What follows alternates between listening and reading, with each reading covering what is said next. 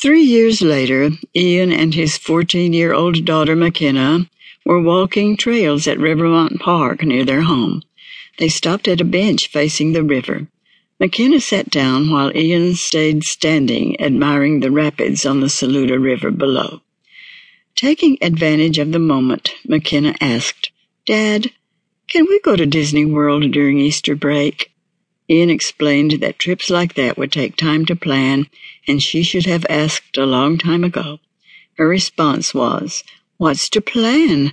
Just bring a toothbrush and clean underwear." She continued to plead her case.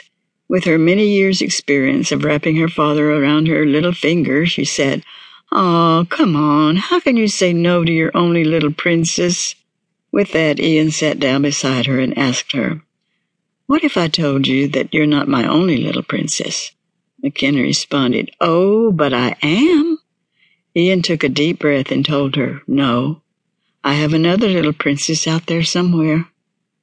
"What are you talking about?" McKenna demanded. Ian responded, "Years ago, before I married your mother, I dated a girl I cared for a lot, but we broke up, and by the time I found out she was pregnant, I was engaged to your mom." McKenna asked, "Why didn't you tell me sooner? Isn't that something I should have known?"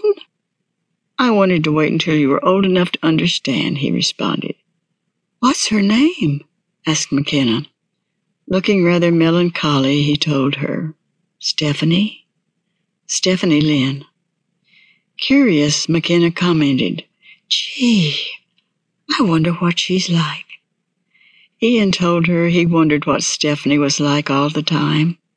He sometimes wondered if he made a mistake signing the release to give her up.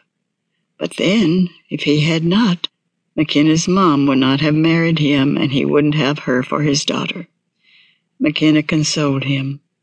"I hope you find her one day, or she finds you. I always wanted a big sister."